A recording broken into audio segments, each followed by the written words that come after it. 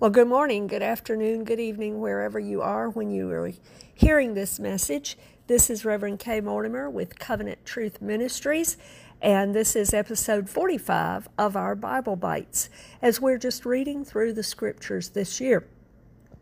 And today's reading, according to my plan that I'm going with, is Numbers chapter 7.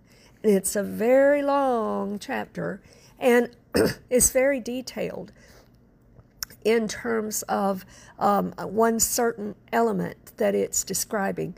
And it goes into detail, and Moses records that there are basically 12 days that they're doing a special offering. It's a dedication offering for the tabernacle that has now been completed and for the service of the priesthood that will now be initiated as they are in the wilderness.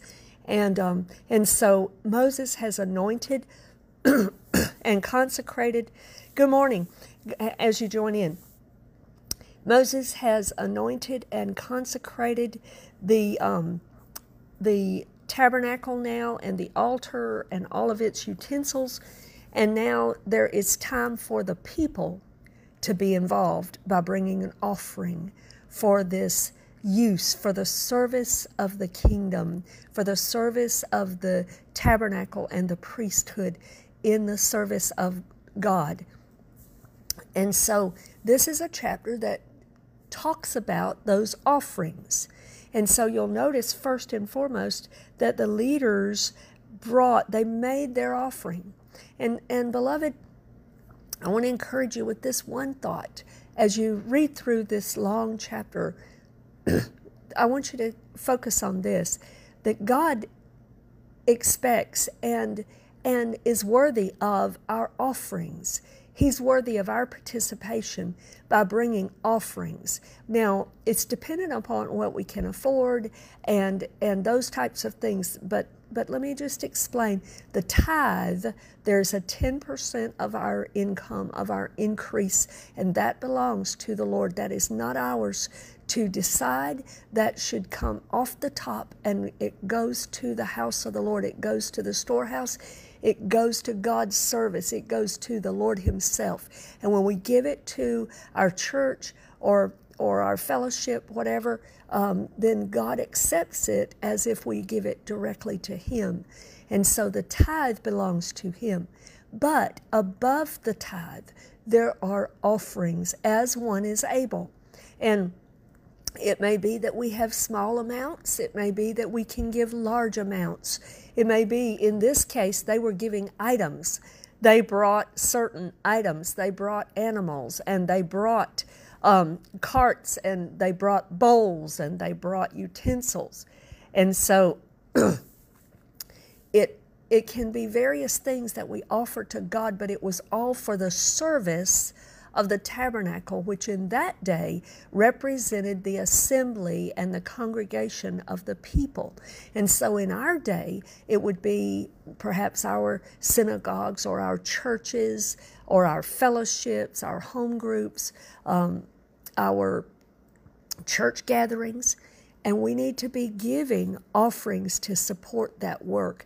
In a sense, you could say this might have been like a building fund, so to speak. It was offerings for the items that would be used in the house of the Lord and in the service of that house. And so Moses was to receive these items, hallelujah, and then turn around and place them in the service of the tabernacle.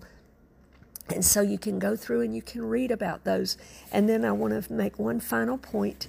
At the end of that, in verse 89, believe it or not, this is a very long chapter, but in verse 89 of chapter 7 of Numbers, it says this: "Now when Moses went into the tabernacle of meeting to speak with him, he heard the voice of one speaking to him from above the mercy seat that was on the ark of the testimony, from between the two cherubim.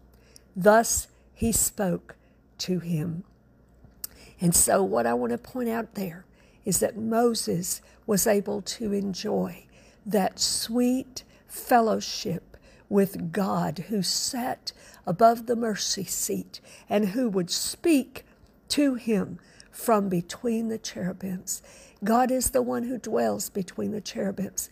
And the good news for us today is because of the blood of Jesus and because of the cross that Jesus bore, where he spilled his blood for our sin and for our redemption, we now have full access into the very throne of God, full access to spend communion and time and fellowship and talking with God himself, the God who dwells between the cherubim, the God who sits upon the throne, welcomes us into fellowship with him, just like Moses was able. And God will speak to us today, just like he spoke with Moses in that day. And I pray that you enjoy that fellowship on an ever-growing basis from this day forward, that you're enjoying sweet fellowship with God directly, coming boldly to the throne of grace, hallelujah, and talking with the one who sits there like Moses did. I pray that God blesses you with this word today and that you can join me again for future episodes. God bless you. Have a beautiful day in Jesus' name.